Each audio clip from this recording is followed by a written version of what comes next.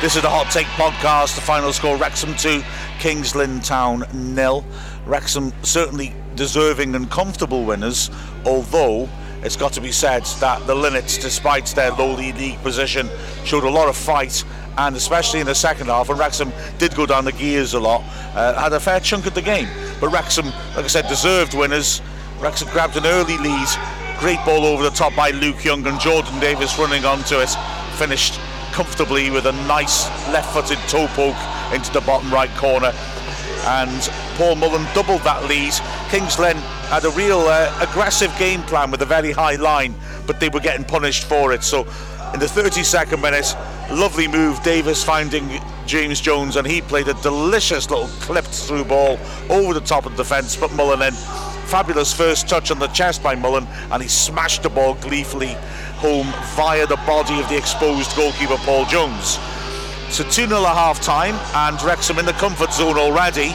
In the second half, well, I mean, people's remedies of it will be that it was rather scrappy, and that Wrexham, as they went down the gears, with slight danger of actually losing control of the game. Having said that, Wrexham's goal wasn't threatened too much, and it has to be said that were it not for Paul Jones making a series of fabulous saves, one low down to his left from a header by Hayden from a corner, which was magnificent, and then an equally remarkable save when Palmer from close range looked to have finished off a Hall Johnson cross, but he somehow managed to get his body onto it and deflect it onto the bar. He also made a good save from a James Jones long range shot, and Mullen, faced with an open goal from a very difficult position, couldn't wrap his foot around it in time and put it in the side netting. And late on, Luke Young, looking for his first goal of the season, lashed in a typical long shot, and again the keeper was equal to it, diving high to his right. So although the second half was a faltering performance in some ways, Wrexham actually could easily, were it not for the excellence of Paul Jones in goal, have scored quite a lot of goals. Final score anyway was all that matters. Wrexham get the 3 points, 5 wins in a row now, 4 of those in the league, and that's a very satisfactory night's work. Final score, Wrexham 2, Kings Lynn Town 0.